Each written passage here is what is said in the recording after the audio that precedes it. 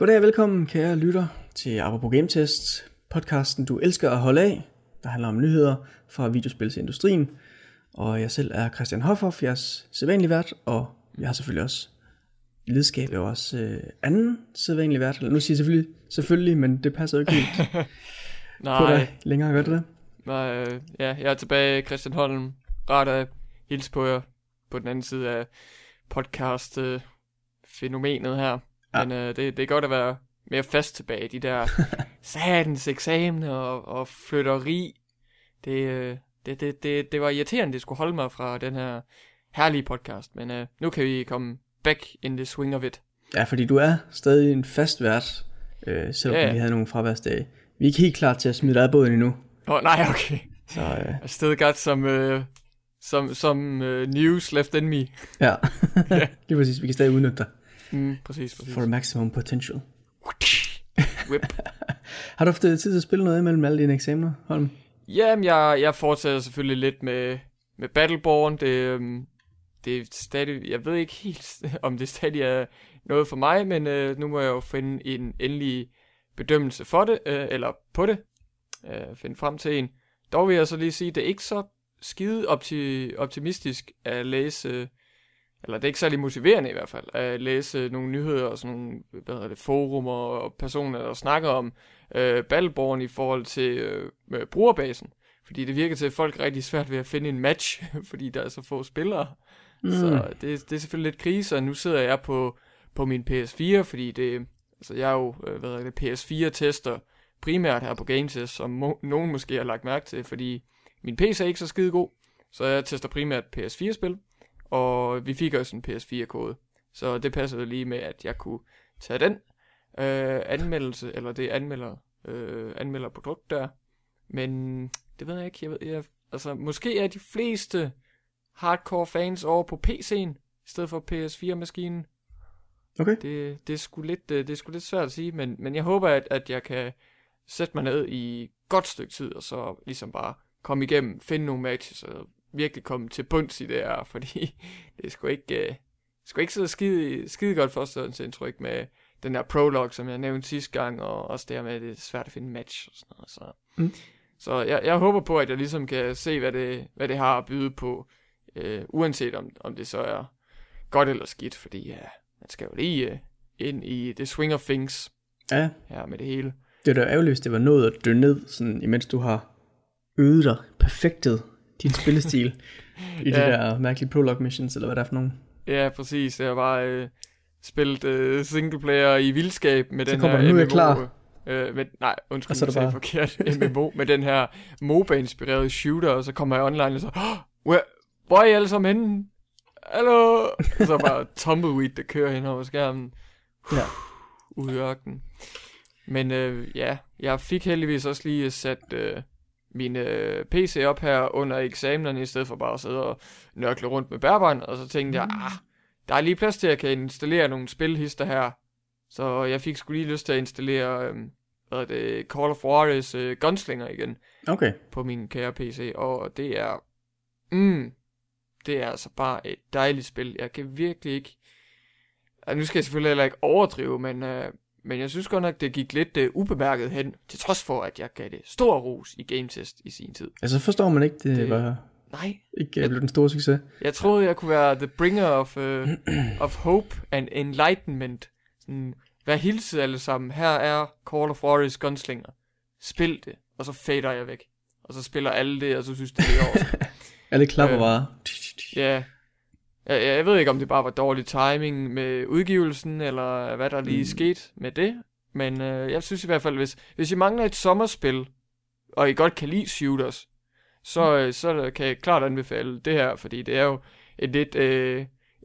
lidt af et alternativ i forhold til de der shooters, som mange måske sidder og spiller sådan i løbet af året, eller bare i løbet af deres gamerliv.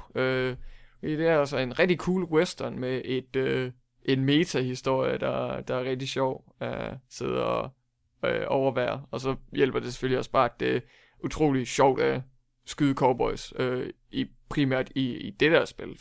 Det nailer de rigtig godt med revolverne og shotguns og rifles. Og det burde heller ikke være alt for dyrt, så Nej. Måske man kunne tage og kigge på det. Jeg kan faktisk ikke engang huske, om der var en demo på konsollerne, måske også PC. Så det kan godt være, at man kan tjekke det ud, faktisk. Det er lidt en sjov titel. Jeg kan ikke huske, er det 3. eller 4. spil i serien? Det er... gud, nu... Det kan hurtigt blive en lang historie. Men det er... Det er det 4. Fordi der var 1'eren, og så 2'eren, Bound in Blood, som det hed. Og så kom de med hvad hedder det? The Cartel. Ja. Som var... Men det kom før den, så går boy. Ja, det kom før Gunslinger. Okay. Ja. Og det var jo sådan noget moderne noget, hvor de prøvede at tage tematikken og sådan den der spil-idé over i en moderne setting. Og det var bare forfærdeligt. Og hvis jeg ikke tager meget fejl, så var der vist også noget sådan racisme, eller sådan ubevidst racisme under overfladen. Det var lidt af et underligt spil. Og så for at være ærlig, så har de fået det rigtig godt på sporet igen med Call of Juarez Gunslinger, det 4. her. Men det kan ligesom stå for sig selv, så det er tilbage i Western, ja. Jamen det var så sådan en arcade-titel også, ikke? Eller hvad skal kalde det, en af de der download-titler. Jo, det var det. Det fik ikke noget fysisk release. Det kan måske også, det kan måske også være derfor, at hvis man lige så det til billige penge, hvis det var sådan en budget title ude i butikkerne på hylderne, så kunne det godt være, at man tænkte sådan, okay.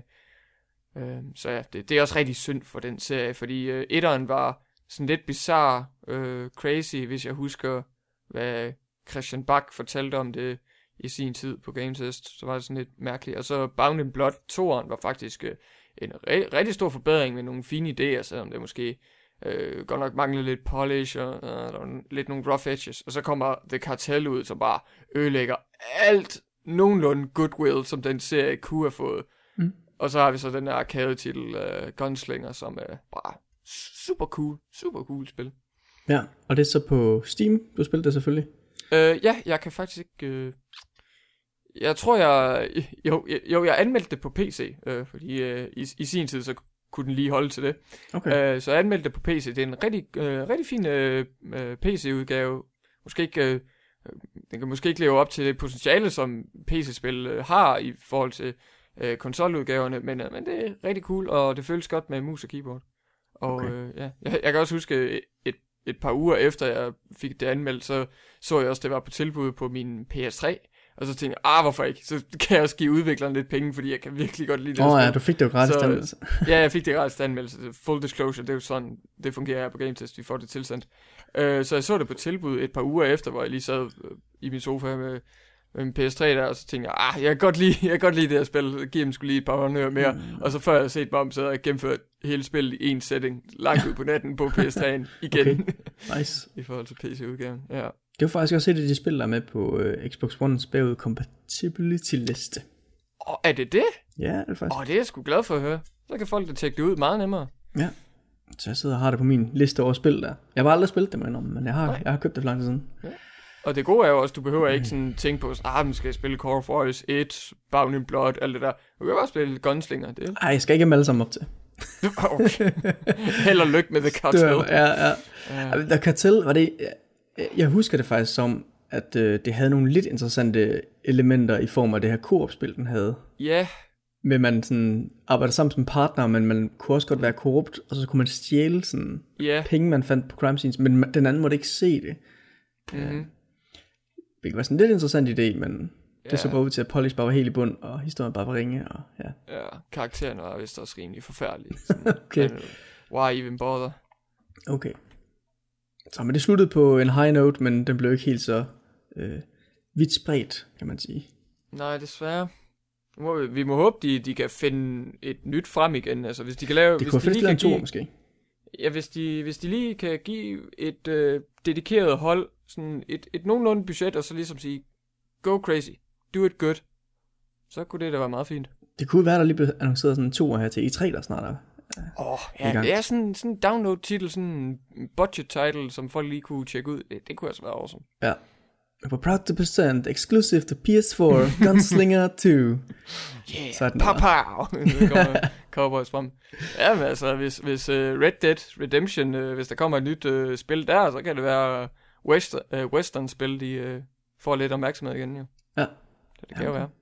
Jeg har spillet et lille hyggeligt spil, der hedder Metal Gear Solid 5. Det har jeg ikke hørt om. Er det sådan en indie-spil? Ja, lidt. Det er godt nok udgivet på retail, men det er sådan lidt small scale. Sådan. Ja, der er ikke så mange, der kender det. Det er sådan en Kiefer Sunderland-spil, er det ikke? Jo, det er lavet i samarbejde med ham. Ja. Jeg ved ikke, om det er ham, der har skrevet manuskriptet, eller hvordan det var, men... ja. Prøv at give hans bedste David Hayter imitation. Ja, David Hayter. You poor man. Så det var sjovt. Jeg snakkede om Ground Zero sidste gang, så vidt jeg husker, at jeg har spillet. Men det er jo det, man kan afslutte på en aften, eller en gang. Ja, et par timer. Ja, faktisk. Men det er dejligt at være gang med 5'eren. Jeg synes faktisk, det er en væsentlig forbedring for Ground Zeroes. Ja. Altså sådan i første omgang er det bare sådan, grafikken er en del bedre. Altså ikke at Ground Zeroes nødvendigvis er super grimt, men nej. Det er i hvert fald en del pænere. Ja, det er jo 60 frames på de nye konsoller. Ja, og så opløsninger så er på den. Ja, så det er godt. Men der er bare et eller andet med gameplayet, der bare klikker lidt bedre, end det gør i Ground Zeroes. Selvom det samme styring. Jeg ved ikke, om det måske bare er det der med, at man kun er inde på den her amerikanske base i Ground Zeroes, der måske gør det. Så man ligesom... Jeg kan rigtig godt lide den her fart, eller pace, der er i 5'eren med, at man sådan tager hen til et sted, så finder man et sted, hvor man ligesom kan sådan, lave et overwatch på det, og så sådan ligesom spotter alle soldater og placements, der er. Måske også gå hen til et andet sted, sådan, så man kan sådan, få en bedre, eller en anden vinkel, du ved, på det, så der ikke står nogen bag bygningerne, og så ligesom planlægger sin approach, hvad vej kommer man fra, og hvordan griber man den anden og sniger sig igennem, og så videre. Ja. Det synes jeg er sådan en meget tilfredsstillende oplevelse indtil videre. Det kan godt være, at man når bliver træt af det, men jeg synes, det er meget fint indtil videre. Ja. Du er ikke alt for frustreret over sådan de forskellige loading screens, eller sådan de der forskellige områder af spil, man ikke rigtig kan afbryde, sådan man skal sidde i chopperen og vente. Okay. Det, ja. Nej, ikke rigtigt. Altså hvis det ikke var fordi, jeg havde spillet igennem Metal Gear Solid-serien op til, altså så kunne jeg måske godt være i tid over det. Fordi det er det her, som du siger, du kan godt gå i gang med en anden mission igen, hvis du sådan eksfiltrerer den mission, du er i gang med, til fods eller til lands. Okay. Så på den måde er der ikke så meget loading der, men hvis du lige skal tilbage til basen og sidde fedt rundt med noget, eller whatever, så skal du så igennem sådan en helikoptersekvens. Ja. Og det tager lidt tid. Og det er lidt mærkeligt, at man sådan loader op i helikopteren, og så loader ned til basen. Men jeg har ligesom lidt vendt mig til det, efter at have spillet Peace Walker, der er så meget menu- og systemsdreven. Ja. Så. Ja, okay. Så det er ikke drevet med sandvid, men det er nok den grund, at det ikke har ramt mig så hårdt. Ja, okay. Så ja, det fortsætter. Der kommer nok til at gå nogle gange endnu, hvor jeg får spillet det. Nice. Så må jeg se, hvad jeg får til tandt. Der er i hvert fald sådan, bare sådan kernen af spil. Er det ikke sådan 20-30 timer? Cirka? Måske. Jeg er faktisk ikke klar. Nej. Du har ikke lige gået ind på How Long to Beat og lige fået det afsløret? Nej, ikke lige den her gang. Ikke lige den her gang. Jeg gør det nogle gange med spil for ligesom at afgøre sådan, hvad for de 2 spil, jeg skal spille. Ja. Altså, det tager kun 4 timer, så kan jeg godt lige tage det i stedet for. Kom igennem det. Fordi jeg ved ikke, om du også nu er nået til det punkt i dit liv, nu hvor du også har andre gøremål, så nu er det faktisk en fordel at spille kort.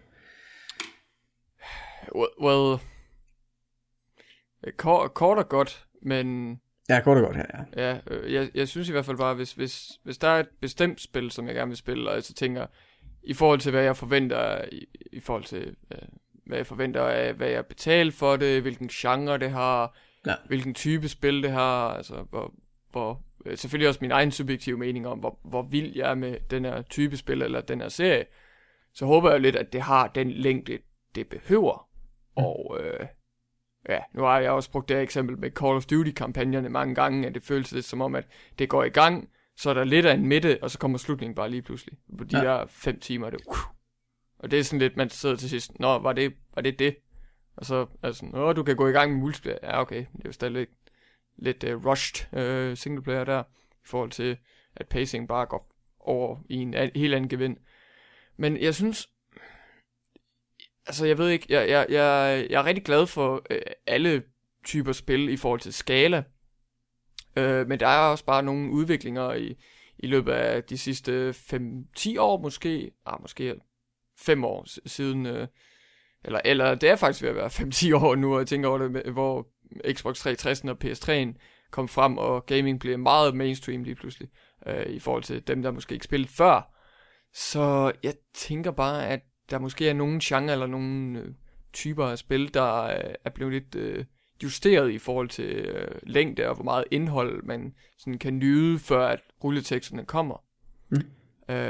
Jeg har hørt lidt, at der er nogle rollespil, der er blevet lidt for lange i det, og det er pisse irriterende for folk, altså sådan nogle single-player rollespil, og måske JRPGs, og noget i den dur, og så kan man måske sige, at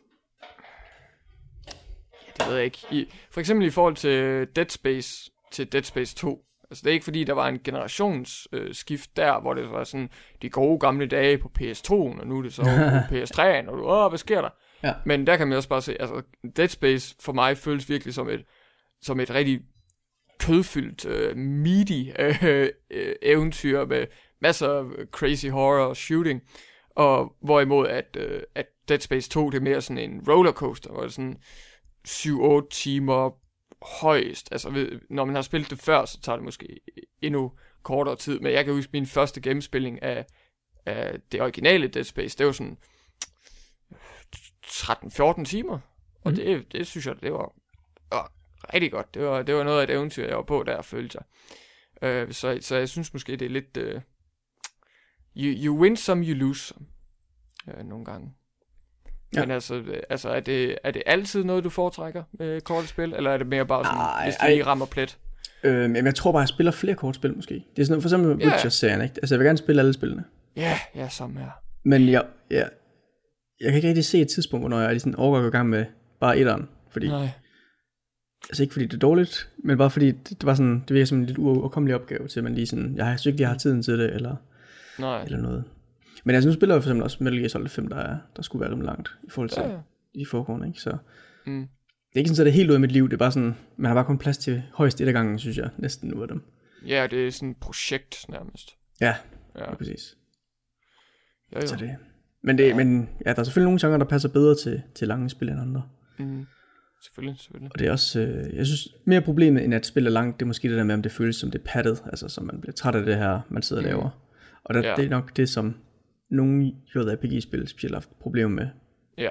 Egentlig også før i tiden, og synes jeg bare ikke, de blev kritiseret så meget for det. Nej, med at det føles lidt grindy.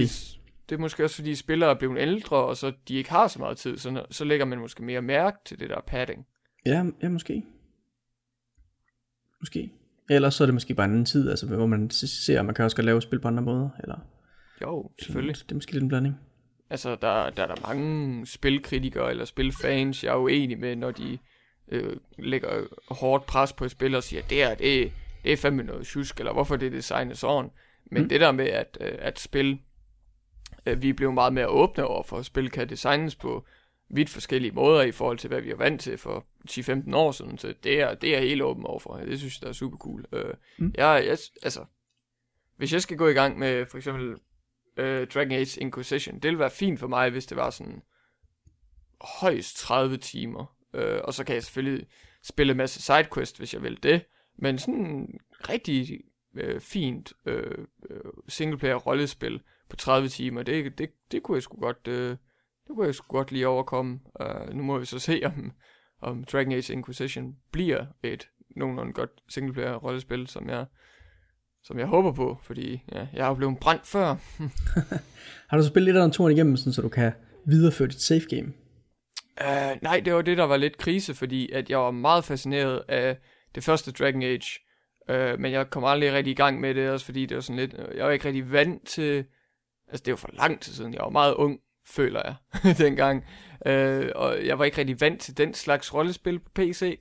Jeg har ikke så meget erfaring med den slags. Sådan rigtig gammeldags, slow-paced rollespil der.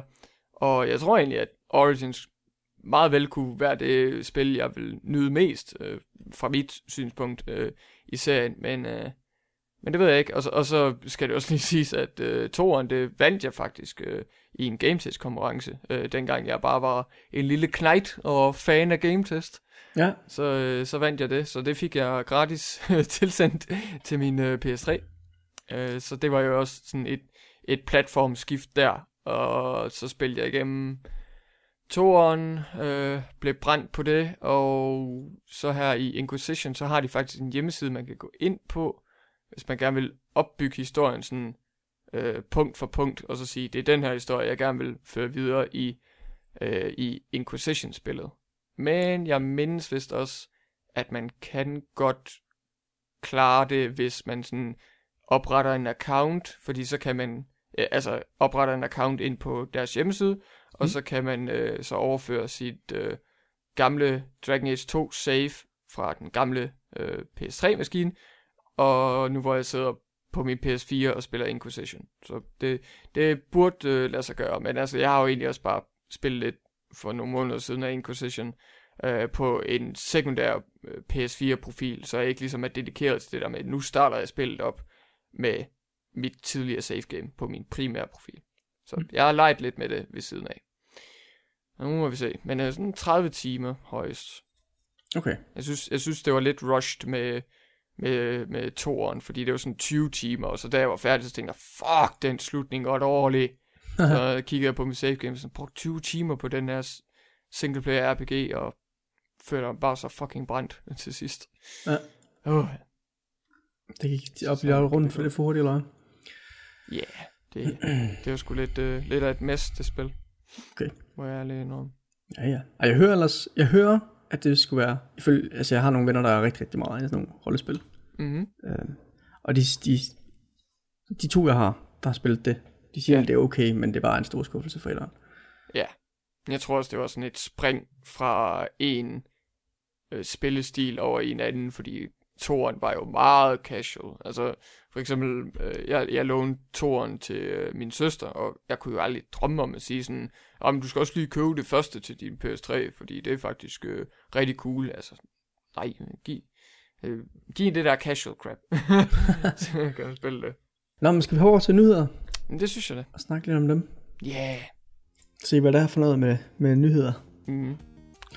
Jeg kan lige følge op på en nyhed, vi havde sidste gang. Der var det vist et rygte, som sådan, at der måske var noget nyt på vej fra den her Wonderboy-serie, som har været væk i lang tid. Og det er faktisk blevet annonceret siden, jeg tror faktisk, det blev annonceret senere samme dag, vi optog. Okay. At Wonderboy The Dragon's Trap, Wonderboy The Dragon's Trap, at det blev for et remake. Okay. Så samme spil, men ny flot grafik. Og det ser rigtig pænt ud. Nu har jeg nok lidt svært ved at beskrive, hvordan billederne ser ud, men det ligner sådan en meget, meget flot tegneserie-stil. Okay, sådan cel shading, eller? Nej, det er 2D, så det ligner bare sådan, det ligner sådan håndtegnet. Håndtegnet, så dejligt, så klassisk. Ja, så det er rigtig godt ud. Så det glæder mig lidt til at se mere til. Cool. Der er ikke annonceret nogen platform, så vidt jeg ved. Nej, okay, altså er det sådan primært PC-fokuseret måske?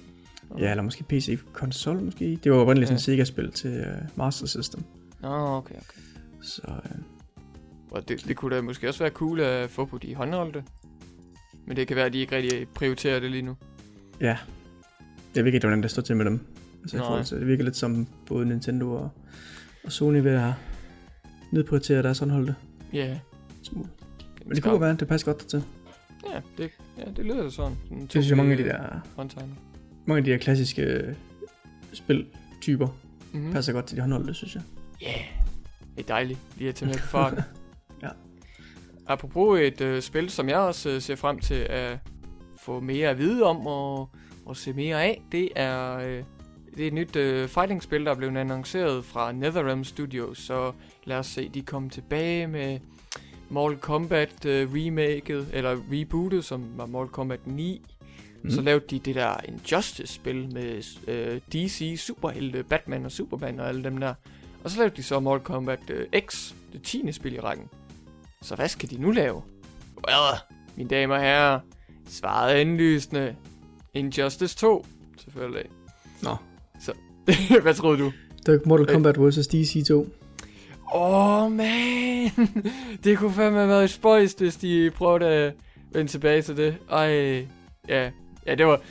hvis folk ikke er med, så det du refererede til, Hoff, det er selvfølgelig dengang, at NetherRealm Studios, eller dengang de var ved Midway, de stadigvæk lavede lidt nogle crappy sådan PS2 fighters, og ja, jeg mener vist, at Mortal Kombat vs. DC, eller DC vs. Mortal Kombat, at det var vist et PS3 Xbox 360 titel, men det var stadig, det havde sådan lidt den her stigma over sig, at det var sådan lidt nogle halvsløve fighting-spil. Men hey, lige siden at NetherRealm Studios samarbejder med Warner Bros. Games, så, og de har lavet Mortal Kombat rebootet det første Injustice, og nu er de så fortsat på de nye maskiner her, jamen så kan vi se frem til Injustice 2, der altså er efterfølgeren til det første Injustice, der hed Gods Among Us. Injustice Gods Among Us. Det kom ud helt tilbage i 2013, så nu kan vi se frem til Injustice 2 på vores PS4 og Xbox One-maskine i 2017. Okay. Så der har lige været lidt tid imellem, og selvfølgelig et Mortal Kombat-spil imellem. Så det er jo også meget fint.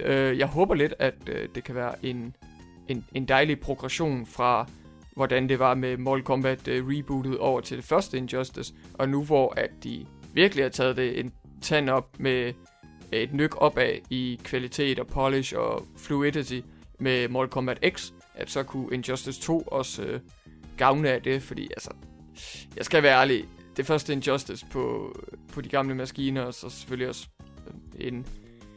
en Game of the Year edition på de nye maskiner med alt DLC og sådan noget. Det første spil, det føles sig så lidt sløvt, når man er vant til Mortal Kombat X, men jeg er selvfølgelig også vant til det mere flydende Mortal Kombat X nu, så det er bare lidt svært at gå tilbage til dem, de NetherRealm Studios fighting-spil før, lige de der 2 med rebootet og det første Injustice. Okay. Det virker til, at der er rigtig meget fokus på, at man kan customize sin superhelt i forhold til kampens udfordringer og krav, hvilket vi også ser i den her, selvfølgelig ikke gameplay-trailer, men koncept, sådan teaser-trailer med masser med CGI og Batman og The Flash og Superman, der slås der. Så kan man se i løbet af kampen, så deres kostymer udvikler sig til nogle rustninger og forskellige armors, der ligesom kan give dem et nyk opad i kampens hede. Men det sker i løbet af kampen, eller hvad? Det sker i løbet af kampen her i den her teaser-trailer, men sådan som jeg kan læse bare nogle af de sådan introducerende statements omkring spillet, så håber de lidt på, at der er de her sådan nyudviklede features, hvor at man ligesom kan customize sin karakter. Og jeg tror lidt, at altså jeg håber ikke, det bliver et copy and paste job fra Mortal Kombat X, men det lyder lidt ligesom de der variants, at så kan man vælge Batman og så sige, jeg vil gerne have den der variant, hvor han har den der armor på, og så har han de her evner. Fordi det lyder bare lidt på de her statements, som om, at det er noget, man sådan tager med sig ind i kampen, i stedet for, at det er noget, der sker i løbet af kampen. Men hey, det er jo Injustice 2, så det behøver ikke at kopiere Mortal Kombat X 100%. Det kan jo bare godt tage nogle erfaringer fra det spil, og hvad de lærte, man skulle gøre med et fighting-spil, og hvad de lærte, man ikke skulle gøre. Så det kunne være meget fint. I hvert fald i forhold til historien, nu vil jeg ikke afsløre alt for meget, selvom at der var mange, der sagde, at historien i det første Injustice-spil ikke var lige så godt, som det i Mortal Kombat rebootet. Men der var en Superman, der gik crazy, og det var så det her alternative univers, hvor at i stedet for Injustice League, så var der Injustice League. Så der er altså knap så meget retfærdighed der. Der er mere villainy. Og i det her Injustice 2, så den hovedhistorien går simpelthen ud på, at Batman han arbejder sammen med hans allierede til at få mere styr på samfundet efter al den her krig og ødelæggelse, der var i det første spil. Og ligesom prøve at holde de her forces tilbage, der prøver at stadigvæk tage over fra skurken i det første Injustice-spil, så jeg ikke afslører for meget der. Og så kommer der så også en ny trussel oven i alt det her kaos i Injustice 2. Så det bliver sådan den primære outline for historien i spillet. Okay. Så ja. Og der er nogle karakterer, der allerede er blevet bekræftet, selvfølgelig. Batman, Superman, Supergirl, Aquaman også tilbage. Atrocitus. Ham kender jeg desværre ikke lige fra DC Comics. Og så også Gorilla Grodd, som er den her abekat. Måske mange, der har set på Flash tv-serien. Okay. Grodd. Han er rimelig cool. Kan det passe? Jeg har set rygte med, at Swamp Thing også kom med. Det er godt scooped der. Det har jeg faktisk også hørt lidt rygter om der, men det er ikke... Den er ikke bekræftet, nej. Det er ikke lige blevet bekræftet endnu. Det kan være, at der kommer nogle nye trailers, eller et gameplay reveal, og så kommer der lige sådan, Swamp Thing. Men det er jo også DC, altså inden for den tegneserie branch, right? Aner det ikke. Nå, okay. Det ville være lidt akavet, hvis det var Marvel, så sådan, hvorfor skal Swamp Thing være med i Injustice? Injustice, det handler om DC superhelte og skurke. What? I får en af vores, siger Marvel, og så... Men han skal til gengæld kunne kæmpe lige op med resten af holdet. Ja, præcis. Det er sådan en Marvel og Sony deal, der er lige going on her. Okay, men det lyder da spændende nok med nyt af den. Jeg ser frem til det. Hvis det kan være smooth og flydende, ligesom Mortal Kombat X, så giver jeg det et skud. Jeg kan jo godt lide superhelte, selvfølgelig. Jeg er jo en 22-årig knæk, der ikke gider grow up, som man siger. Okay. Så det er lige noget for dig. Haha, that's me. Jeg har et lille tip til folk, som også en reklame, kan man næsten kalde det. Det er, hvis man går ind på Good Old Games, Good Old GOG, som man kalder det, så kan man faktisk få System Shock 2 gratis den nu. De holder sådan et sommerudsalg, som sådan steder åbenbart gør. Så kan man lige gøre sig klar til System Shock Remake. Og bagefter 3'eren. Og 3'eren, ja. Så ramme hele pakken. Ja, man skal selvfølgelig starte med at spille 2'eren først. Sådan. det giver jo vist ingen.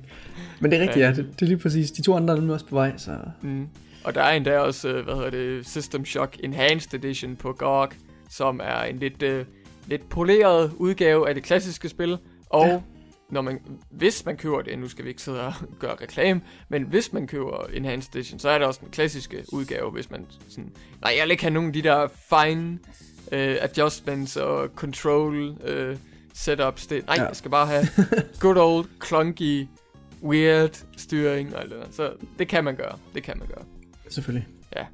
Men det er da meget pænt af GOG, at de lige giver lidt gratis ud der. Var det ikke også Spelunky, der også var gratis i noget tid? Det kræver, at du køber noget. Eller måske kan du købe noget, men det kræver, at der er sådan et community event, hvor du kan opbygge sådan et badge. Lidt ligesom i samme stil, som man også kan på Steam nogle gange. Sådan noget, hvor du skal logge ind 5 gange, og du skal dele det tilbud på Twitter eller Facebook og sådan nogle ting. Altså. Ja, okay. Og så kan du få sådan nogle point. Du får også point ved at købe et spil, og så hvis du får nok point, så unlocker du så 3 forskellige gratis spil. Okay. Og der er Spelunky nemlig det første af dem, og det kan godt være, at man kan få råd til dem kun ved at lave den her community challenge, eller man skal kalde det. Ellers så bare køb Spelunky. Det er et fremragende spil. Ja. Bare gå på GOG, køb Spelunky. Ja. Og så husk også lige at have System Shock 2. Sponsoreret af GameTest. Sponsoreret apropos. Det skal bare lige skrive som kommentar til os over, der skal bare lige skrive GameTest, send me here. Yes, do it, spread the news. Og det er slet ikke reklame. Nej, overhovedet. Slet ikke reklame. Har du egentlig hørt om den? Og det er en meget mærkelig sag, det her med Star Wars Battlefront 3, der udkommer. Det er... fra 1 til 3. Ja, det er lidt mærkelig sag. Skal vi prøve at forklare den? Ja, det er nemlig en russisk udvikler, der har, ifølge nyhedens formulering her, så har baseret deres spil, som er Battlefield 3-agtigt, på den her unreleased... Battlefront. Ja, Battlefront. Hvad siger jeg? Battlefield? Ja. Okay, Battlefront 3. Star Wars. Den er de baseret på den her ufærdige udgave, som man har kunne se nogle videoer af fra, hvad var det, de hed? Free Radical, ja. Som aldrig blev udgivet, men næsten var færdig, ifølge rygterne. Og så har de så lavet et fan-made spil, baseret på det her, og jeg ved ikke helt præcis, hvad det betyder, fordi de må jo tydeligvis ikke bruge den kode, der til stedet er, fordi den er jo ejet af nogle andre. Ja, EA, ja. Men det sjove ved det er så, at spillet rent faktisk udkommer også på Steam. Det udkommer gratis på Steam, ja. Okay. Så de har snakket med Steam, og Steam har godkendt den her. Ikke at Disney nødvendigvis vil godkende det, men Steam mener så, går jeg ud fra, at den er sådan nogenlunde sikker nok til, at det kan komme ud. Okay. Fordi det hedder så heller ikke Battlefront 3, det hedder Frontwire Galaxy and Turmoil. Smart. Og selvom formuleringen er lidt spøjs med, at de siger, at den er baseret på det her tidligere spil, der blev udviklet, men ikke udgivet, så lyder det ikke til, at det er fra samme kode, fordi at det er, ifølge nyheden her, så er det baseret på Unreal Engine 4, det spil her. Og det kan det gamle jo ikke være, fordi at, det var slet ikke udgivet dengang, den engine. Nej. Okay. Så men det udkommer som et gratis spil. Ja, det er da et fint nok kig på, hvad der kunne have været. Det er da bedre end ingenting, vil jeg sige. Jeg har tit kigget på de der Battlefront 3 cancelled videoer der, og tænkt, hvad nu hvis? Men det er jo sjovt, fordi altså, har de så bygget dem ud for de videoer, og så set sådan her gameplayet, og så laver vi det sådan facsimile i vores egen engine her, eller i Unreal Engine, eller har de... Eller kom den der udgave rent faktisk ud, så man kan hente den på ulovlige hjemmesider. Og så har de bare sådan kopieret det derigennem. Altså fordi det vil jo tillade, at de kunne kopiere det meget mere nøje. Altså uden at decideret fysisk kopiere det. Ja. Nej, jeg tror ikke rigtigt, at det cancelled Battlefront 3 fik udgivet sin kode eller tech eller noget på den måde. Jeg synes bare, der var rimelig mange sådan interviews og behind the scenes, som er kommet ud senere hen, hvor folk snakker lidt om sådan, jamen det var det her, vi arbejdede på, og det får jeg så aldrig at se. Eller det kommer jeg aldrig til at spille, fordi det er dødt nu. Men de videoer, der var lavet, var jo vel optaget sådan efter det blev cancelled, ikke? Altså, så der må være så bare nogle udviklere, der måske har haft koden, og så lige optaget det selv for at vise det eller noget. Ja, det kunne være. Sådan, det er just too good to die. Vi skal i det mindste vise det frem. Det er det ikke gik glip af. Lige præcis. Ja, det er altid dejligt sådan, man, I wanna live in denial. Så det bliver lidt sjovt at se. Jeg forestiller mig, i og med at det originale Battlefront vi har, at det har sådan lidt fanmodvilje imod sig, så er der nok nogen, der sådan kan give det her lidt ekstra positivt syn, i hvert fald til at starte med. Sådan, det her var det der real deal. Og så hvis det så er god kvalitet, så kan det jo selvfølgelig så stikke afsted med det. Det er jo andet, hvis det er noget skod, så bliver folk jo bare brændt det, og så er det mere sure. Hvad er det her for noget Frontwire? Ja. Men det er sjovt navn, Frontwire. Ja. Ikke det, med Star Wars, Frontwire. Så. Yeah. Men det lyder til, at det lige skulle være på trapperne, fordi det står sådan her nede, hey, det er ikke lige kommet op endnu. Nej, okay. Og så lyder det som det. Ja, lige præcis. Det lyder som det burde være ude, when you read this, eller hører det. Okay. Forstået. Jamen. Noget andet, der også er lige rundt om hjørnet, eller det er faktisk tæt på at blive smidt væk fra markedet igen lige rundt om hjørnet, så man skal skynde sig lidt, hvis man har fingrene i den her lidt unikke deal. Fordi på Steam eller Uplay fronten, så kan man købe en $15 Starter Edition af Rainbow Six Siege. Så bare lige så alle med. Det kommer med alle gameplay modes, alle maps, alle våben, alle features. Og der er heller ikke nogen time limit på ens gameplay. Så det er ikke sådan en trial, hvor man har det sådan i et par dage, og så, så er det ligesom det, så er man nærmest lejet et spil. Nej, det er ikke sådan der. Dog skal lige siges, at hvis man har fingrene i den her Starter Edition, lige før jeg uddyber, hvad den handler om, hvis det lyder interessant, så skynd jer at holde øje med det, og måske lige hurtigt gøre op med jer selv, om I skal have fat i det. Fordi det forsvinder altså fra markedet den 19. juni. Så det er limited edition. Men ja, den her Starter Edition, som er limited, den store forskel der er, det er, at man køber det til en billig pris. Og så er der, så starter man ud med kun 4 operators af de her classes. Så der er 2 random operators, der bliver valgt fra den her pøl, der inkluderer Rook, Mute, Smoke, Sledge, Ash og Fuse. Og der er så 2 random, der bliver valgt, når man køber spillet der.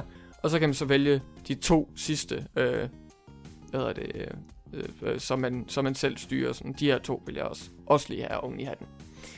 Og ja, så så er der også lidt forskel med ens Rainbow Six credits, fordi den her Starter Edition, der får man simpelthen uddelt ved starten af spillet 600 Rainbow Six credits, og dem kan man så bruge til at unlock de her 2 andre operators, som koster 300 Rainbow Six credits hver. Og så kan man simpelthen opnå noget, eller købe noget mere renown, eller renown, renown, hvad man nu siger. Så var det renown. Så var det du selv det først. Renown, ja. Alle de der engelske videogame-ord, eller ord, der bliver brugt i videospil sammenhæng. Det kan man så også bruge lidt til at købe nogle flere credits, hvis man vil det. Og ja, så kan man ellers tage den derfra og forhåbentlig få en god start på Rainbow Six Siege-oplevelsen. Ja, så det lyder som en udgave, der måske tilpasser nogle yngre spillere måske. Altså sådan folk, der måske ikke har så mange penge, eller vil investere så mange penge, men i stedet for så mange lommepenge, ja. Ja, men i stedet for gerne vil investere deres tid til at unlock spillerne. Fordi det kræver også en del mere at unlock spillerne, ikke? Eller de her folk, end det normalt gør. Jo, der er lidt, der er sådan lidt forskel. Det er sådan lidt, det er desværre ikke noget, jeg har så meget erfaring med den korte tid, jeg spillede, Rainbow Six Siege på min PS4, men jeg kan da lige ramse op her. Der står, at i det originale spil, så 12.500 renown, som cirka tager 15 timer at unlock, siger de. Så vil man opnå den renown, eller man kan også bruge de der 300 Rainbow Six credits for at for at unlock ting og sager. Og i den her seasonal i forhold til originalen, så er det altså 25.000 renown, som tager omkring 30 timer at unlocke. Eller man kan også bruge 600 Rainbow Six credits. Så det er sådan der, hvor den primære forskel er i forhold til renown og credits. Ja. Så okay. Personligt så fortryder jeg ikke helt, at jeg købte til fuld pris. 2 gange nu faktisk. Eller, ja okay, PS4-udgaven var på tilbud. Det kan jeg høre i en tidligere podcast om min Fona-oplevelse. Rest in peace. Men jeg ved ikke, jeg synes ikke lige den her starter edition appellerer til mig, fordi der er alle de her små ændringer med sådan, hvad man har adgang til at lege rundt med i forhold til operators og sådan noget. Altså det, I don't really give a shit. Altså jeg vil bare gerne købe spillet som det nu kom ud. Men jeg synes det er dejligt. Det er godt nok lidt underligt, at det sådan er limited, men det kan jo være, at de bare prøver at fange folks opmærksomhed lige hurtigt. Sådan, hey, der er den her cool edition, som ikke koster så mange penge. Skynd jer at købe den. Så kan det være, at de prøver at fange de der impulskøber. Er det ikke et term? Jo, det tror jeg. Jo. De der lige ser det poppe op på deres Facebook, eller hvis de liker Rainbow Six inde på deres sociale medier, så der popper lige det der op. Det appellerer til mig. Klik. Køb. Ja.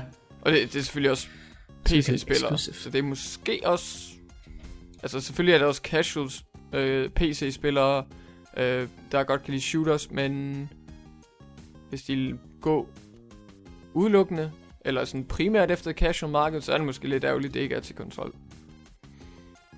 Ja, er det kun PC? Ja, det er Steam, Uplay, ja. Okay, interessant. Lidt underligt, men det er nok lavet som sådan en test, så det er nok også derfor, den sådan er begrænset, ikke? Jo. Vi prøver at se, om der kan være interesse for at gøre det på den måde. Mhm. Okay. It's just business, ladies and gentlemen. Sådan er det. Der er også et andet sted, hvor det måske har været business, fordi jeg ved ikke, om du kan huske den her, hvad skal man kalde det, en spirituel klon af PT, der var snak om. Ellison Road. Ja. Og sådan en first person horror-spil, du bliver rundt i dit hjem, der måske er hjemsøgt. Og jeg kan ikke rigtig slippe ud derfra. Startede med en Kickstarter-kampagne, jeg tror også, vi har nævnt det før, som så blev annulleret sådan halvvejs igennem den. Og så fandt de så et makkerskab med Team 17, der skulle udgive det. Ja. Alt som lyder dejligt, alt som lyder hyggeligt. Nu får vi, hvad vi har cravet nu, hvor PT eller Silent Hills blev aflyst. Yeah. Men desværre, Ellison Road er nu også blevet aflyst. Ej, så kæmpe krise. Det er bare blevet skrevet ud på Twitter af udvikleren, sådan at nu bliver jeg desværre nødt til at aflyse det her. Ja. Yeah. Så den får vi heller ikke, desværre. Ja. Ja. Hvorfor? Det kom da bare ud af det blå. jeg har lige set frem til det. Har du set noget, om der har været sådan en uddybning af det? Fordi jeg har ikke lige fulgt op på den, men der var ikke uddybning til at starte med. Nej, jeg synes heller ikke rigtigt, jeg har hørt så meget om uddybninger eller specifikke årsager. Folk, der har spurgt sådan, why? Og han har sagt, well, derfor. Ja. Det har jeg ikke rigtig sådan set noget af, desværre. Fordi det lyder sjovt, den her måde, det ligesom blev formuleret på, at ja. Det var nødt til at blive... Altså enten som, at de rendte ind i, du ved, sådan problemer med rettigheder, eller bare sådan, som det var personligt, du ved. Jeg blev simpelthen nødt til at deklarere fra mig, fordi jeg kan ikke. I can't do it. It's killing me. Too spooky. Ja. Too spooky. Ja. Well, det kan være, men nu må vi se. Det er sgu lidt en ærgerlig sag. Kom lidt ud af det på. Ja. Noget, ikke? Vi skal bare have det en dag. Vi skal bare have den her afløser. Det kan jo være, at det nye Kojima Productions vil stå for det. Laver deres egen PT. Det kunne han jo godt, på en eller anden måde, ikke? Ja, altså hvis han vil. Men... Altså fordi det originale var jo fremmed nok fra Silent Hill alligevel. Umiddelbart til, at man skal godt kunne lave noget lignende, uden at de sådan vil sige, hey, det er Silent Hill, der. Sure. Men så er der selvfølgelig også det der med, at Guillermo del Toro har sagt sådan, jeg er færdig med videospil. Alle de her pitches og alle de her idéer og samarbejder, jeg har haft, det er simpelthen, det er gået så skidt. Jeg skal aldrig røre videospil igen. Ja, det går galt hver gang. Men nu hvor Kojima han er fri som en fugl næsten, så kunne det være, at de kunne finde noget. Det virker som, at de stadigvæk er gode venner. Man ser jo lige nogle billeder af dem sammen på Twitter en gang imellem. Yep. Når han ikke har travlt med at tweete, hvad han spiser, så hænger han ud med Guillermo del Toro, som han nogenlunde hedder, hvis jeg kunne sige det ordentligt. Så ja, nu må vi se. Vi krydser i hvert fald fingre, fordi at bare den her idé om rigtig gennemført, unikt, spooky first person horror-spil, det må ikke gå tabt. Please. Vi skal have et eller andet. Det virker i hvert fald som, han havde gang i noget rigtig godt der. Jeg tror også, der var mange, der ligesom... hvad kalder man det? Hvor det ramte en god tone ved mange folk, eller hvad skal jeg sige. Mhm. Og ikke en god tone, så mener jeg ikke sådan, om det er probert, men mere om, du ved, sådan, en rigtig tone på et klaver, eller sådan, lige sådan, ret bedre og nerving på folk. Ja, lige præcis. Yep. Ja, noget andet, der også er spooky, det er, at den ledende skribent, eller manuskriptforfatter hos Gearbox Software nu er smuttet, fordi, shit, hvordan skal de nu skrive de der memes? Det er Aaron Lindell, eller Lindell,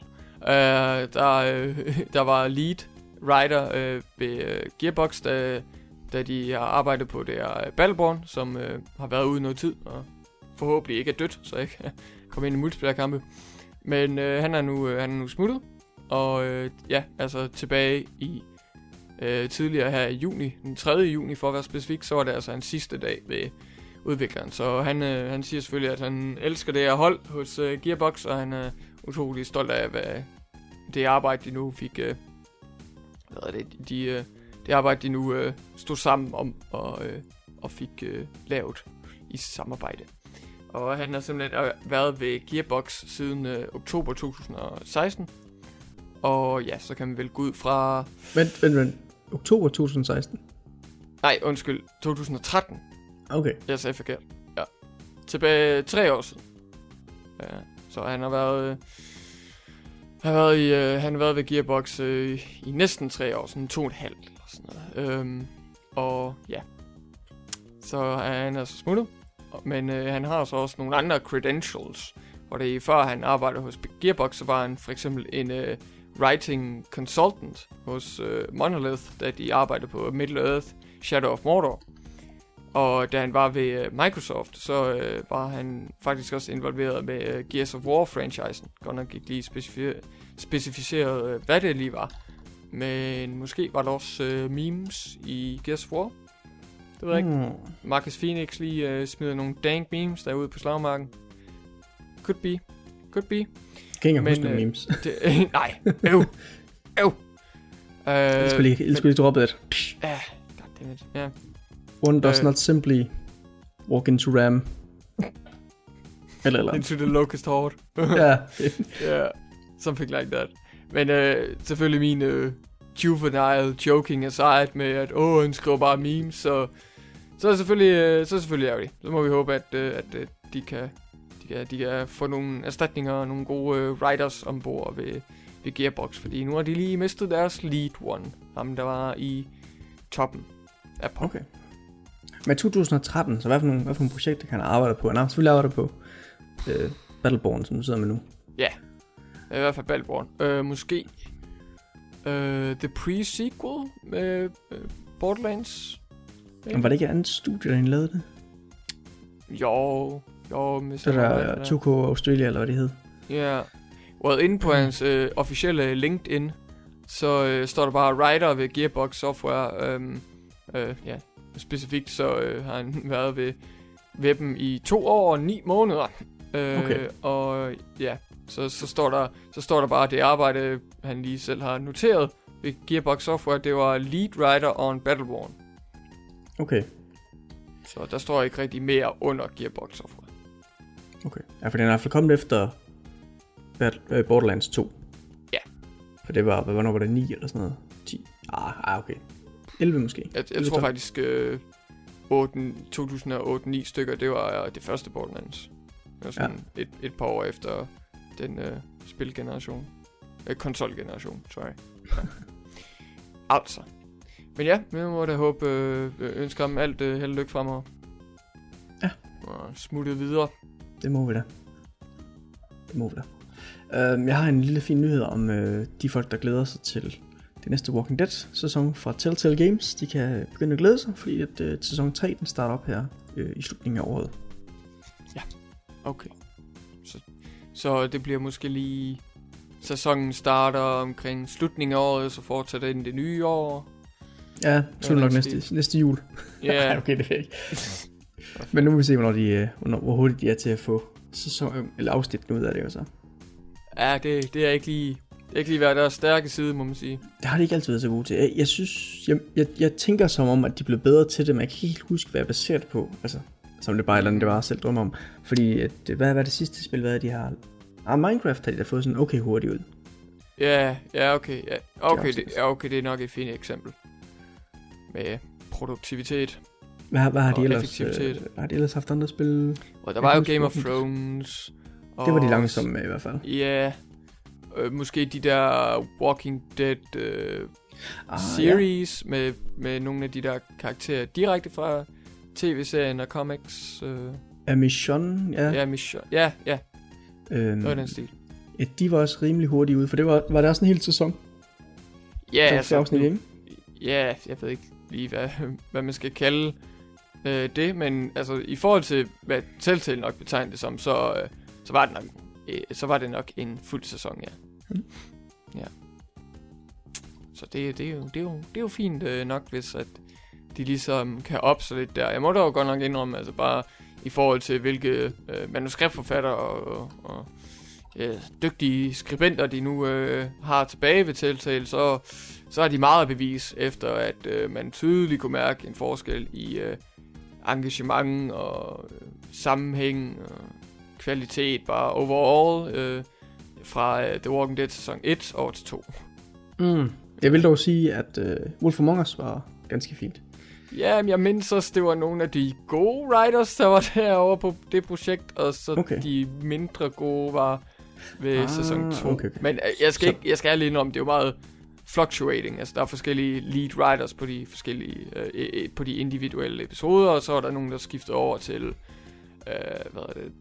så er der nogen, der hjalp til med Wolf Among Us, så er der nogle andre, der hjalp til med nogle episoder af Walking Dead sæson 2, og ja, det skifter jo lidt. Okay. Så de har stadig gode skribenter derovre. Eller skribenter, det ved jeg ikke, hvad det hedder. Forfattere på det næsten. Ja, forfatter. Det mennesker forfatter. Ja. Jamen altså, jeg tror da, det er meget godt bevist med The Wolf Among Us. Jeg tror bare, det var den der Walking Dead sæson 2, der blev lidt shafted. For at være helt ærlig. Okay. Men det er måske også bare det univers der. Altså hvis de ikke har de der rigtig dygtige manuskriptforfattere fra den første sæson, jamen hvad fanden gør de så med de dumme zombier og klynkende mennesker i sæson 2? Det er det. Men vi må da krydse fingre for sæson 3, selvom at det er ikke noget, jeg sådan overdrevet begejstret for. Det kommer ud, ligesom alle andre spil, og så må vi jo se, hvordan det er. Det er sådan lidt min holdning til det. Hvad Søren Holm? Vil du bedømme spil efter de er udkommet? Hvorfor? Ja, måske også bedømme før de udkommer. Altså, ja. hvorfor? Ja. Det gælder om at danse sin mening, allerede før det er udkommet, og så skal du bare stå fast ved den. Jeg elsker også all caps. Ja, jeg elsker også de der 2 sammenligninger, sådan, man har set på internet. Folk, de har lagt mærke til at observere sådan, before a game releases, sådan, what are you fucking stupid? Why are you judging the game before it comes out? Og blah, blah, blah. Og så after the game releases, what the fuck, I could have told you this game would have been bad. What were you expecting, you dumbass? Det var sådan, what? Altså, helt ærligt, kan vi ikke lige finde frem til en enighed her? Eller finde frem til nogle regler om, hvor hyklerisk man er tilladt at være. Ja, hvordan gør vi? Hvordan forholder vi os til spil? Hvordan gør vi? Let's unite internet. Se Game Test. Ja! Ja, præcis. Gør det. Lyt til vores podcast. Af sandhed. Subscribe. Like, subscribe. Gode anmeldelser på iTunes. Alt det der. Ja. Jeg sidder lige lidt over om, fordi jeg tror, jeg giver mine sidste nyheder om... altså, jeg har også andre nyheder end dem, men jeg har nogle nyheder, hvor der sådan er begyndt at slippe lidt ud fra E3, der lige står for døren. Jeg ved ikke, om vi skal lappe dem sammen sådan lidt. Ja, vi kan godt lappe dem sammen. I en dejlig rygteklump. Ja, fordi så tager jeg lige en, der ikke er derfra endnu. Det er Xbox eller Microsoft, der siger, hey, kan I huske den der DVR-funktionalitet, vi snakkede om Gamescom sidste år, hvor I går op til jeres tv-program på? Den kommer ikke alligevel. What? Ja. Så nu er at sådan, jamen, vi er egentlig stoppet med at udvikle på den, og vi holder sætter den på hold sådan indefinitely, tror jeg, de siger. Ja. Okay. Så den skal man vente længe på, så at sige. Mhm. Tålmodighed, fællers. Tålmodighed. Ja, præcis. Wow. Så det er jo lidt ærgerligt på dem, der har glædet sig til at gå op til tv. Ja, deres underholdningsboks. Ja, Xbox One tv-maskine.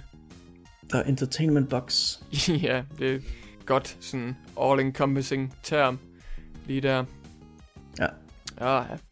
Ja, men noget der også er sådan rigtig bredt, hvor alle kan være med, og der kan være masser af underholdning. Det er Sims 4. Der skal være plads til alle.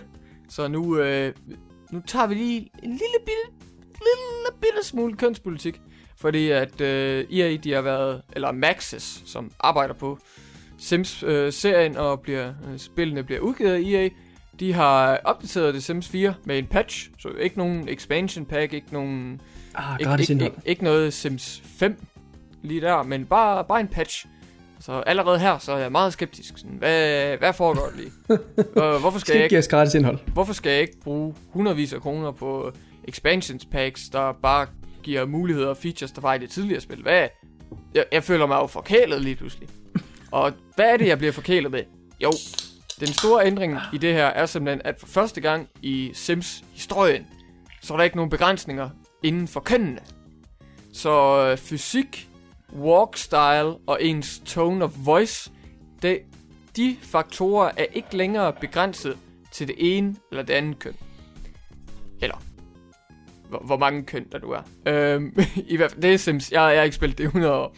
Så i hvert fald, så alt det her med clothing og hair og jewelry, smukke smykker og sådan noget, delicious. Det kan nu blive båret og brugt og sat på som påklædningsdukker af alle Sims, om de så er mænd eller kvinder. Så hvis du tænkte, min super swag mand, han skal så kunne gå rundt i kvindenederdel hele dagen, så skal han da have lov til det. Hvis der er en kvinde, og sådan lidt går i fitness og måske er lidt pumpet, så skal jeg så gå rundt i sådan noget mandetøj der. Det eller hvad der er tidligere. Nu er vi selvfølgelig i fremtiden, fordi det er jo it's all in the past med hvad der typisk er for mænd og kvinder her i Sims-universet. Ja. Så hvis en kvinde vil have noget, der tidligere måske var beegnet til mænd i spillet, jamen så der er ingen begrænsning. Stå løs. You go girl. Alt det der. Så det er simpelthen det, som der er blevet opdateret i Sims 4. Så hvis du håber på, at de vil opdatere spillet til at være en lidt mindre fucking skuffelse i forhold til Sims 1, 2 og 3. Well, må du vente lidt endnu. Men hey, nu er alle inkluderet i Sims-universet, og folk kan express yourself, live yourself, please yourself, som de vil i Sims 4. Om man så er kvinde eller mand, eller man er feminin eller maskulin, eller man går i dametøj eller mandetøj, hvad man nu end kan betegne det som.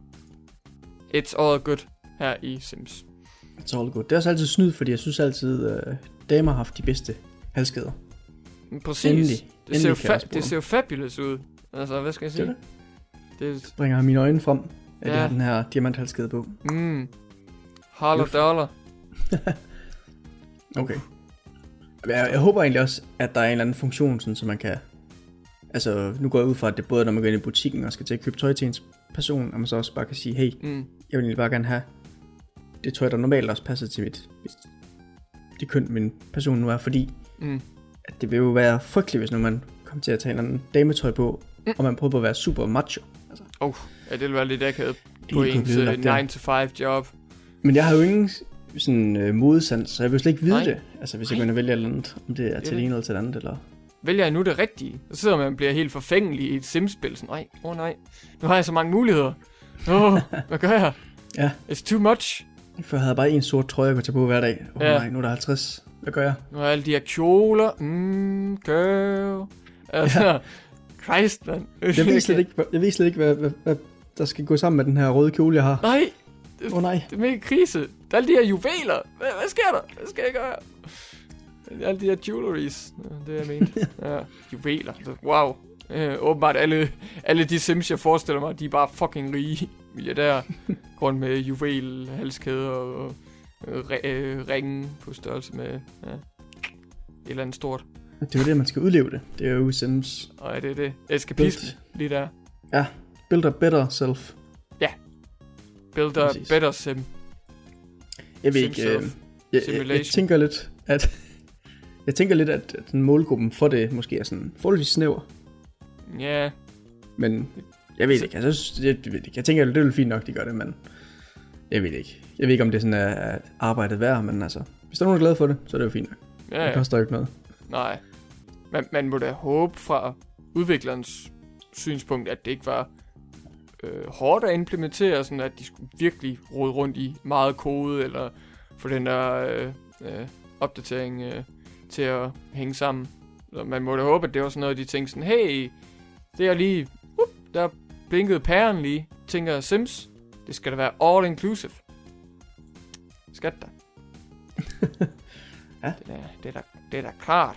Jamen for eksempel i Mass Effect, ikke? Der var det jo lige meget, om du var Shepard eller Fembird. Femship. Femship hedder det vist. Male ship eller femship, ja. De kunne bruge alle shotguns lige, ikke? Jo. Så tænker jeg, det skal vi også over på Sims. Ja. I like the way you think, boy. Ja.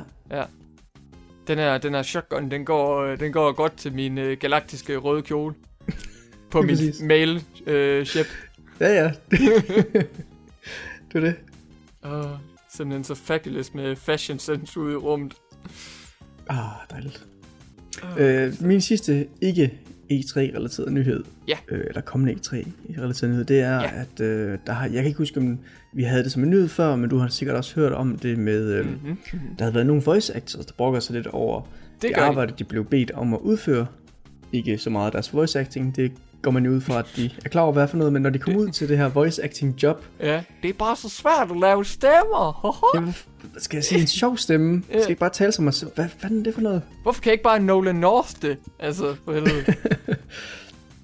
Det var, da de kom ud på deres job her, som de havde aftalt om, at de skulle lave noget voice acting, at så havde udviklerne så også nogle gange nogle farverige idéer om, hvad de skulle lave ud over det også. Sådan jeg tror, det var, altså, det var sådan... ja. Get on the bed. You want to get on the bed, Troy Baker. Jeg skal tage de der billeder. Du bliver ikke stor, uden lige at tage trøjen af. Så. Jamen, det var sådan blandt andet noget med, at de... Jeg ved ikke, skulle arbejde uden pauser. Det ved jeg ikke, om det er det, men for eksempel råbespeak meget, som godt kunne være sådan slidende for stemmebåndet. Men det var også sådan noget som, at de så... men du kan da også lige lave noget motion capture, så mens du er her. Du alligevel... bare var i gang med at lave voicen. Og, sådan. Okay. Og det er åbenbart... I didn't sign up for this today. Ja, sådan lidt. Og det er også nogle gange åbenbart havde sådan været sådan lidt anstrengende for deres, jeg ved ikke, krop, stemme, et eller andet. Ja, man kan jo styre stemmen. Ja. Det kan man. Så som svar på de her klager, der har været i nogle tilfælde, så er, hvad må det så være? Det må være deres fagforening, skuespillernes fagforening i Kalifornien, de er så begyndt at undersøge nogle af de sager her. Okay. For ligesom at se, om der er hold på, om der er nogle steder, hvor der skal lidt kompensation på banen, for det, de er udsat for.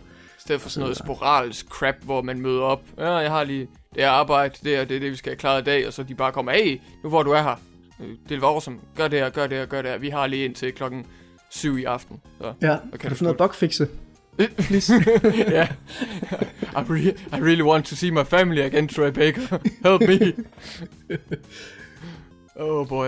Ved du hvad, jeg er faktisk positivt overrasket, fordi altså nu indrømmer jeg gerne sådan sociale medier, det kan godt blive lidt rodet nogle gange, hvis man ikke lige får hele historien med til at starte med, fordi så kan det jo bare køre ud i en tangent, og der bliver oprettet hashtags og alle de her stemmeskuespillere, som jeg følger, eller der bliver retweetet, de snakker en hel masse, og så går beskeden måske lidt tabt. Men jeg er rigtig glad for, at det er sådan nogle specifikke, deciderede urimelige sager, der er fokus på her, fordi den tidligere klage, det var jo primært lønbaseret. Sådan noget med, at man skulle have lov til royalties. Der må jeg ærligt indrømme, altså jeg elsker voice actors, og jeg synes rigtig mange er dybt fascineret af, jeg synes de er super talentfulde. Men I gør et godt stykke arbejde og sådan noget, men den der tidligere sag med, at I forventer royalties for, hvis I arbejder på for eksempel Mass Effect, og det sælger absurd mange millioner kroner. Hvorfor skal I have royalties, når udvikleren heller ikke gør det? Ja. Altså, det er jo ikke fordi udgiveren EA, de siger til BioWare sådan, det er solgt 10 millioner, nu får I lige en kæmpe bonus. Altså, det er jo ikke sådan, royalties fungerer i videospilindustrien, fordi der er jo nok mange, der kigger på Hollywood, og så tænker, hey, ham der Mark Hamill, han kan jo leve af royalties fra Star Wars. Det vil jeg sgu da også lov til. Men jeg er rigtig glad for, at den her nye sag, at der er fokus på sådan deciderede, urimelige arbejdsvilkår. Fordi jeg skulle da også være pissed, hvis jeg havde holdt min stemme lidt i ro, hvis jeg nu var på arbejde for et par dage siden, havde lavet en ordentlig bunke og tjent min løn. Den dag holder min stemme i ro, klar til en ny arbejdsdag, komme ind i den her booth, og så siger de, du skal også lige lave motion capture, du skal også lige... i multiplayer-delen, så skal vi også lige have nogle commands, nogle de her shouts, og vi skal også lige have det til at råbe lidt. Altså, så kan man jo være fucking smadret til det samme job endnu en session et par dage efter, eller hvis der kommer et nyt job frem, og sådan noget, fuck. Jeg tager lige sådan alle shout takes på, den lægger dem lige sammen på en dag, eller sådan mærkeligt. Ja.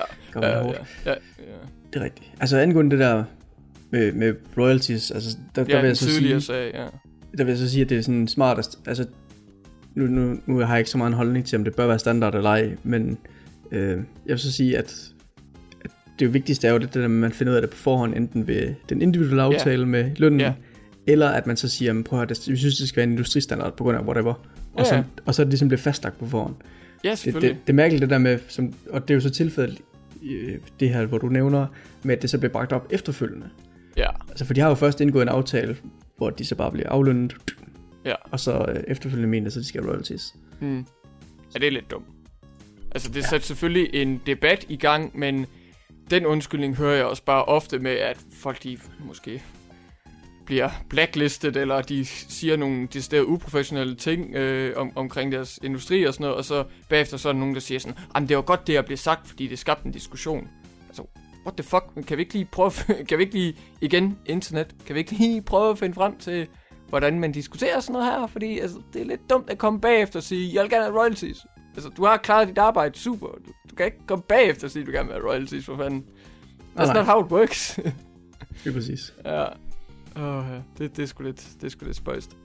Men ja, jeg er i hvert fald rigtig glad for, at den her nye sag er lidt mere respektabel. Lidt lettere at forstå og se deres synspunkt i hvert fald, fordi ja, alt det der royalty shit, det var sgu lidt pinligt, fordi altså jeg havde ikke engang tænkt over det, men der var nogle debattører og dem inde på de sociale medier, der sagde, hvorfor skal I have royalties, når udviklerne ikke får det?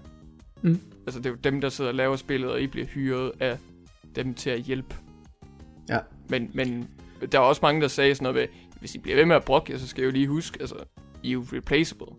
Der er så mange voice actors. Og der er også bare mange, der kan sige, jamen vi gider ikke det her bøvl, så vi laver et rollespil uden voice acting.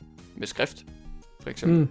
Ja. Så altså, det er jo lidt en farlig sag. Så vi må håbe, at den her nye sag, den går lidt mere smooth, fordi jeg synes, at det er et validt kritikpunkt. Så hvis man kan få en sober snak om det i industrien, så kunne det jo forbedre det. Ja. Ja. Så, bare være rimelige. Alle sammen involveret, om det så er voice actors eller det er måske meget for langt. Ja, på internettet, ja. Gamergate. Ja. Ja. Men hvis jeg lige kan tage 2 hurtige nyheder, for vi nærmer os den der dejlige rygtebunke med E3, der lige rundt om hjørnet, så kan jeg informere folk om, at XCOM 2, den dejlige PC-exclusive Master Race, det er stadigvæk super godt spil og sådan noget, men nu skal vi dele det med konsolpøblen. Så er det ikke godt længere, det ved du. Nej, det er ødelagt. Nu er det dårligt. Everybody go home. Men i hvert fald så kommer XCOM 2 ud på PS4 og Xbox One den 26. september i US of A. Og så er der en international release et par dage efter den 9. september. Så det er selvfølgelig fint. Og det burde meget gerne være det samme spil. Selvfølgelig kan man forvente, at det er justeret lidt til konsol, men ellers så er der ikke sådan de store radikale ændringer, som vi lige har hørt om lige nu. Og ja, der er selvfølgelig ikke lige blevet bekræftet eller afbekræftet muligheden for mods til de her konsolversioner. Men hey, hvis Fallout-udvikleren kan finde frem til en eller anden deal, så kan det også være Firaxis, udvikleren bag XCOM 2, kan. Men i hvert fald hverken bekræftet eller afbekræftet. Noget andet, vi også kan se frem til, som er annonceret lige her for lidt siden, det var Final Fantasy 12 HD Remaster til PS4. Lige nu er det kun PS4. Det kan være, der kommer andre udgaver, ligesom vi så det med Final Fantasy 10, der først var på PS3, Vita, PS4 og til sidst computeren, PC. Og i hvert fald den her Final Fantasy 12 HD Remaster, den kommer til at hedde Final Fantasy 12 med de der dejlige romertal, og en undertitel, The Zodiac Age.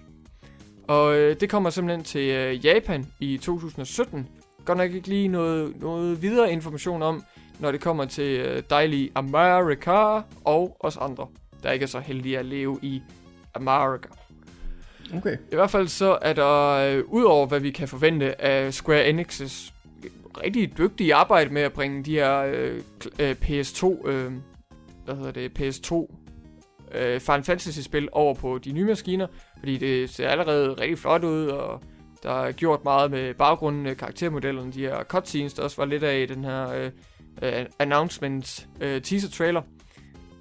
Så vil der også være mulighed for 7.1 surround sound i den her nye genudgivelse.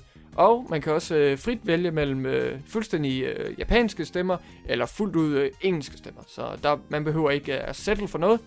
Og ligesom at det også var med de andre udgaver af Final Fantasy X til for eksempel PS4'en, så var der lige en tilføjelse med, at man kunne vælge mellem det originale musik, eller noget re-recorded musik, som var nyt her i den her remaster. Det kommer også til at være tilfældet med Final Fantasy 12. Og så siger det så også, at selvfølgelig loading times er blevet reduceret. Der er blevet tilføjet en autosave feature, og den her turbo mode, som før var i spillet, den er nu blevet forbedret. Og der er også nogle, fordi de kalder det The Zodiac Age, så er det også lidt på grund af, at der åbenbart, jeg er ikke så bekendt med det, men der var åbenbart en lidt forbedret udgave i nogle territorier af det originale Final Fantasy 12, hvor at, der var forbedringer på de her jobs, de her klasser og sådan noget. Og det kommer selvfølgelig også til at være med i den her remaster, så om det end var det japanske folk, det amerikanske folk, eller hvem der lige gik klip af den her Zodiac Age, lille forbedring eller tilføjelser, de kan nu alle sammen nyde det i den her remaster. Okay. Ja, så det er også rigtig spændende. Jeg synes Final Fantasy 12 har set vældig interessant ud, og håbede på en remaster, og jeg er også rigtig glad for, at de ligesom siger, okay, der er lige den her lidt forbedrede version, der udkom i et andet territorium. Det inkluderer vi skulle lige i den her full-on remaster, alt inkluderet i pakken. Så det er jeg også rigtig glad for, må jeg ærligt indrømme. Ja, jeg har sådan en kammerat, der blev helt vildt forelsket i det spil. Ja, men jeg har også hørt, at kampsystemet det er rigtig cool i det der Square Enix Final Fantasy spil. Og så er det selvfølgelig vist hovedkarakteren, som alle elsker at have. Okay. Så ham der Varen. Okay. Det ser ud til at minde faktisk meget om sådan et MMO. Altså ud af, at det ikke er et MMO, men det må man runde kæmpe på. Ja. Jamen, jeg har også været meget begejstret for det der kampsystem, jeg har set i Final Fantasy 12, så jeg glæder mig lidt til at kigge på den her remaster. Selvfølgelig så, for the sake of it, så burde jeg nok også købe originalen til PS2, fordi det er dejligt at have i samlingen, og så kan man selvfølgelig også sammenligne originalen mod remaster og sådan noget. Men indtil videre, så kommer det i næste år i Japan. Okay. Hyggeligt nok. Det tager lidt kortere tid om end 7'eren. Det er selvfølgelig også forståeligt nok. Ja, hvilken udgave af 7'eren? Okay. Det er den rigtige remake. Full on remake, ja. Ja. Ja, det er jo noget af en sag. Ja. Skal vi hoppe over til E3-rygterne? Ja, jeg har heller ikke rigtig nogen vigtige nyheder, så jeg synes da bare, at vi skal give folket det, de gerne vil have. Noget E3 warm-up. Ja. Sidder her og varmer mine hænder. Jeg er helt spændt. For der er jo faktisk sluppet nogle annonceringer ud tidligt, kan man jo sige. Ja. Et af dem er blandt andet Watch Dogs 2, der er på vej. Doggy nummer 2. Doggy. Ja, det var nok sandsynligvis meningen, det skulle være blevet afsluttet ved E3, men det slap ligesom lidt ud, og så efterfølgende så revealede de deres bare selv. Ja. Og det er, der er ikke så meget om det. Det udkommer her til november, og det kommer til at foregå i San Francisco. Good old SF. Ja, etteren det var i Chicago, så vidt jeg lige husker. Ja. Ja, fordi at den der reklame for det første Watch Dogs, den sagde jo, at et par måneder, det var mere end nok til at besøge Los Santos, så skulle man til Chicago. Og så blev det første Watch Dogs så udskudt. Pinligt. Okay. Pinlig reklame. Poster, hvad det nu er. Men hey, San Francisco, looks cool. Og det er en ny person, man spiller sig ud til. Ny hovedkarakter, ja. Er det ikke en afroamerikansk teenager, den her gang? Måske. Han er i hvert fald en bandit med solbriller på. That's racial profiling. Han er selvfølgelig også en hacker. Ja. Dem teenage hackers. Typisk. Skarn, siger jeg da. Så jeg må håbe, de kan lære af manglende fætteren, og så måske få lavet super godt spil. Ja. Should be good. Skal jeg tage den næste, eller er du også på nogle E3-ting? Jeg har desværre ikke nogen E3-ting. Nå, så er det jo forgæves, jeg sidder og venter på, at du starter med et eller andet. Nej, jeg venter spændt på E3. Den næste, det er 2 ting, der også sådan lidt er blevet afsluttet, sandsynligvis ved et uheld. Det er State of Decay 2 og Dead Rising 4. Det var lige 2 zombiespil der. Ja, lige præcis det. Og det er faktisk lidt underligt, fordi at de ser ud til begge to at være partner med Microsoft, så det er sådan lidt mærkeligt, at de ligesom har 2 eksklusive zombiespil på vej, og ikke helt eksklusive, fordi det ene udkommer også til Dead Rising 4 udkommer også til PC, lyder det til. Timed exclusive. Ja, eller Microsoft exclusive kan man måske sige. Ja, det kan man godt sige. Men måske samme dag, det ved jeg faktisk ikke. Og ja, du er det. Jeg glæder mig faktisk lidt til begge to. Jeg kan godt lide Dead Rising-serien. Og det lyder lidt til, og det er faktisk lidt underligt det her, det lyder til, at de vil vende tilbage til etteren, så det Dead Rising 4 egentlig er et remake af etteren på en eller anden måde. Okay. Både i forhold til systemerne, eller i forhold til området? Jamen, i forhold til bare sådan hele spillet, det lyder som det samme. Jeg ved ikke, om det er samme handling, men det foregår samme sted, måske. Med lidt større område udenom det her mall, man er i etteren, og så er man også Frank West igen. Okay. Og det Bring back the West. Og så foregår det så i ifølge et rygte her hen over juleperioden, så der er sådan sne rundt omkring, og sikkert en masse julepynt og det hele. Men det er bare lidt underligt at lave en nummereret efterfølger, og så er det samtidig en remake af det første på en eller anden måde. Ja, det er sgu en mærkelig tid, vi er i med alle de her klassifikationer. Er det et reboot, remake? Ja. Er det et remaster, som ligner et remake? Er det en efterfølger, men samtidig en prequel? Altså, det er sgu bare lidt... jeg synes, det er lidt for indviklet for its own sake nogle gange. Altså, for fanden, vel en eller det andet. De kan sgu ikke sige sådan, jamen, vi er rigtig glade for at annoncere, at det er en efterfølger. Men det er også lige et remake. Ja. Come on. Altså, den er det pick one, you goddamn idiots. Men etteren var jo også det bedste Dead Rising, der har været indtil nu. Jeg er også rigtig træt af, at det stadigvæk er eksklusivt. Fordi jeg har ikke lyst til at købe en Xbox 360, bare for at spille det. Ja, okay, der er en Wii-udgave, men fuck, altså, den er jo bare massakreret. Men ja, det første, det virker altså bare som... Det virker som det Dead Rising-spil, jeg gerne vil spille. Brutalt, no second chances, alt det der. Men Xbox 360 exclusive. It's not meant to be. It's just not. Nu må vi håbe, den her remake er god. Du må håbe, det kommer sådan på bagudkompatibilitetslisten, og så må du købe dig en Xbox One, eller hvor det er. Ja. Så kan du spille det. Så kan du endelig få det. Ej. Se frem til det, fam. Skal du have din første Xbox? Det bliver stort. Jeg skal være der, når det sker. Se tårn trille ned i ansigt. Ja, så står du der i din Master Chief udklædning. Ja, med tutu på og det hele. Ja. Det er smukt. Not gonna happen, fam. Not gonna happen. Har du spillet det der, hvad var det, der hed? State of Decay? Har du spillet lidt om det? Nej, jeg har det på Steam, og jeg vil faktisk rigtig gerne spille det, men jeg fik ikke rigtig lige gået i gang med det. Var det et af de sager, hvor at der var en PS4 Xbox One udgave, der vist skulle være lidt af en ringe forbedring, eller måske endda værre end originalen? Jeg har anmeldt, jeg tror kun det er til Xbox One. Ja, okay. Jeg har anmeldt den der, jeg tror den hedder Definitive Edition. Ja. Og jeg vil ikke sige, den er ringere, men jeg vil sige, den er heller ikke bedre. Altså, nej. Det er egentlig bare hovedspillet med de 2 udvidelser også, du får med i. Ja, okay. Fint nok, og så er grafikken marginalt bedre, men det kører stadig rigtig, rigtig dårligt. Det er rigtig meget B-spil, så der er mange fejl i det. Sådan. Ja. Men det er lidt interessant også på sin vis. Ja. Jeg synes også, altså interesse, eller de interessante elementer, fylder lidt mere for mig, end det der fokus på sådan, det skulle lidt af et B-spil, og ser lidt halvfæsent ud. Jeg kan bare godt lide de der koncepter, der er i det. Ja. Hvor jeg er lige en rumme. Jamen, hvis du kan se forbi den, så tror jeg også, det er et spil, jeg kan anbefale til dig. Ja, sweet. Så men det er jo egentlig de rygter, jeg umiddelbart har derfra. Ja.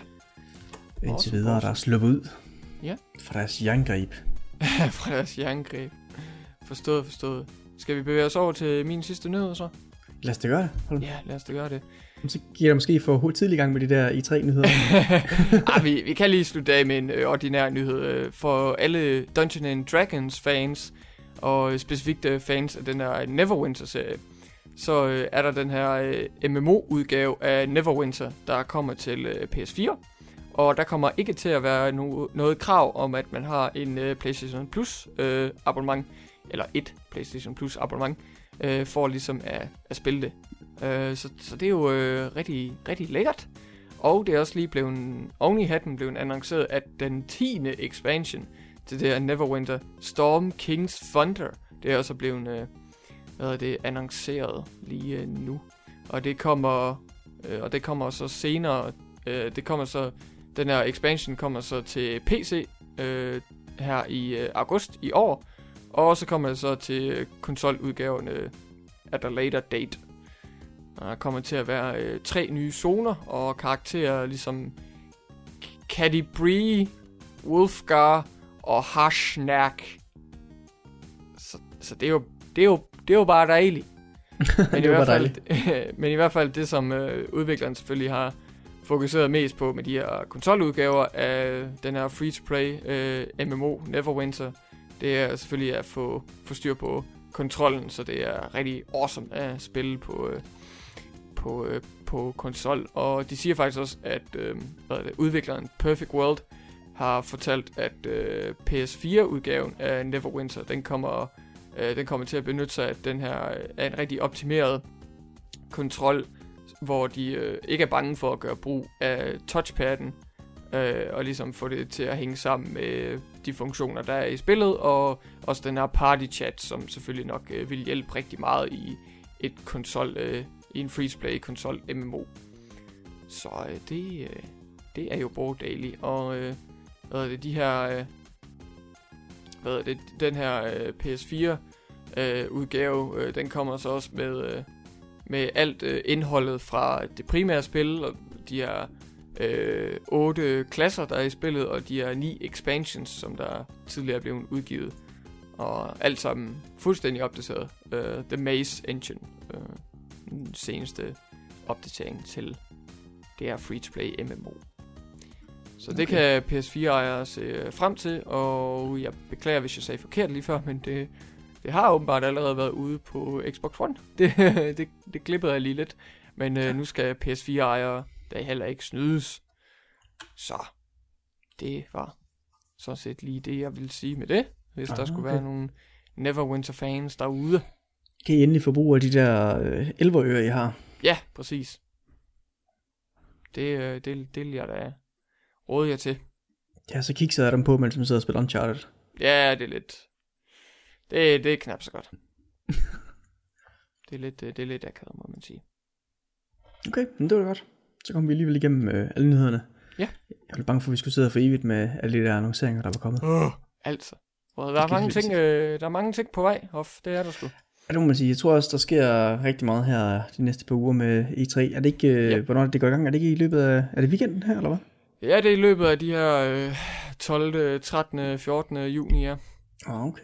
Jeg tænker, jeg nok skal finde tid mellem mine eksamener til ligesom at måske sidde og hade mig selv til langt ud på natten, hvor jeg ser preskonferencer, og så bagefter tænker, well, det var spild af tid. Men det var da sjovt alligevel. Ja. Jeg tror faktisk, Microsoft ligger vist kl. 6 eller sådan noget, plejer det at gøre. Ja. Deromkring, men de fleste andre er om natten. Ja, det er sgu lidt med de der danske sendetider. Tager de bare højde for at gøre det. De lamper der. De slamper der. Ja. Okay, lamper der. Ja, lamper der. Skal vi sige, det var alt for i dag? Det synes jeg, Hoff. Eller tror du, vi skuffer vores fans, hvis vi siger, nu slut?